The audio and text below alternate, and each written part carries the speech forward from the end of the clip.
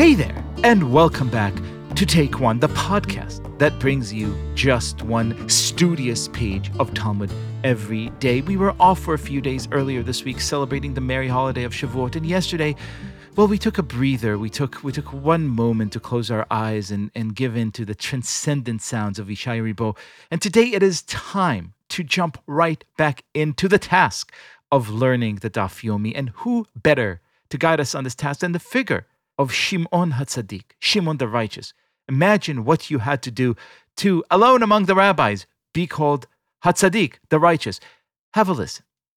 The sages taught, during the year in which Shimon HaTzadik died, he said to them, his associates, in this year he will die, euphemistically referring to himself. They said to him, how do you know?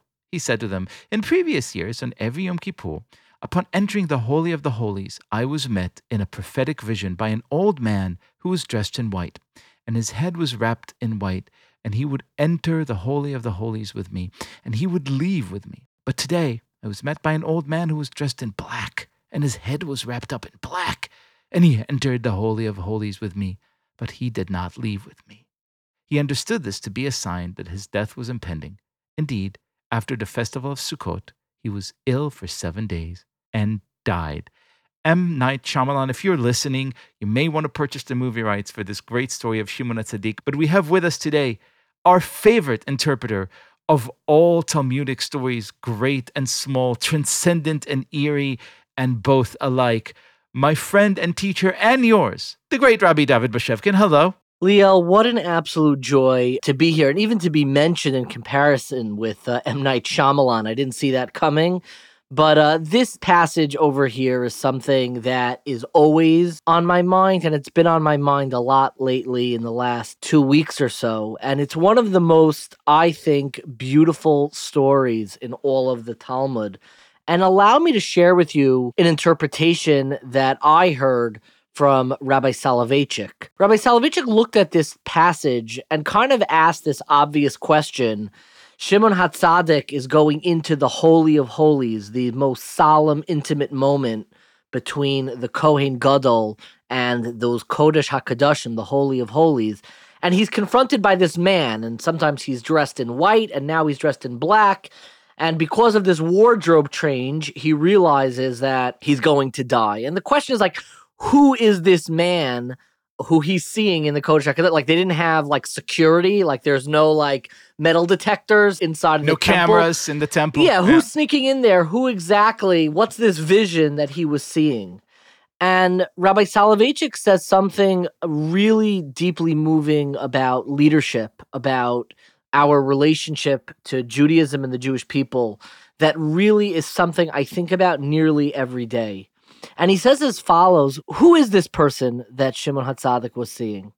It wasn't an actual person. It's what he called in Aramaic, what we have sometimes is called the Saba Kadisha, the manifestation of the Jewish people, the manifestation of Knesset Yisroel, the entire house of Jewish peoplehood.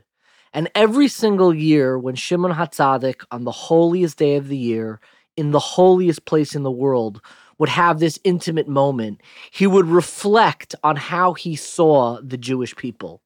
And every year, he would go in and he would see the Jewish people dressed in white, optimistic, ambitious, their best years only ahead of them. But like many people, because of what he saw in the world, the fatigue of leadership, the fatigue of responsibility, eventually, there was that year where he walked in, and when he began reflecting on that manifestation of the Jewish people, of Knesset Yisroel, that house of Israel, the way he looked at the Jewish people was wrapped in black. Maybe a little bit more cynical, a little bit more frustrated, a little bit more embarrassed by the Jewish people. And it's when he began to see the Jewish people this way that he realized that my time as a leader, my time as a representative of the Jewish people has now expired. Because in order to represent the Jewish people, it doesn't mean that you need to be blind to any blemishes or frustrations that may arise from the Jewish people, but it does mean that you have a conviction that the great body and manifestation of the Jewish people is capable, has capacity, and is arced towards something positive and holy. And the moment that he was no longer able to have that vision, he knew he could no longer serve as that representative. And I think for all of us, we're bombarded and we see so many more of the blemishes of the Jewish people. We're exposed to so many issues and errors that Jews, like any people, can make. But it's important to keep in mind that in those most solemn moments, in those moments of prayer, in those moments of intimacy alone, that when we reflect on the Jewish people, they are dressed in white. My friend, I have missed you and your wisdom, and what a way to pick up again on the joyous task of gleaning one pearl of wisdom from the Talmud every day. Rabbi David Bashevkin, thank you so much. My absolute pleasure. Thank you so much, Liel.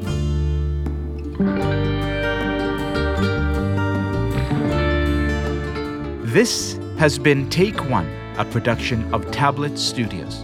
If you enjoy this show, and I hope you do, please go and rate and review us on iTunes or whatever platform you use to listen to podcasts.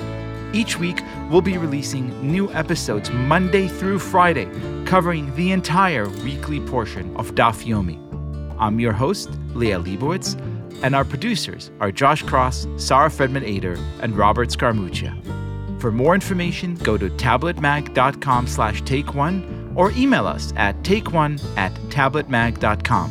You could find us on Twitter @TakeOneDafYomi or join our Facebook group by searching for Take One Podcast.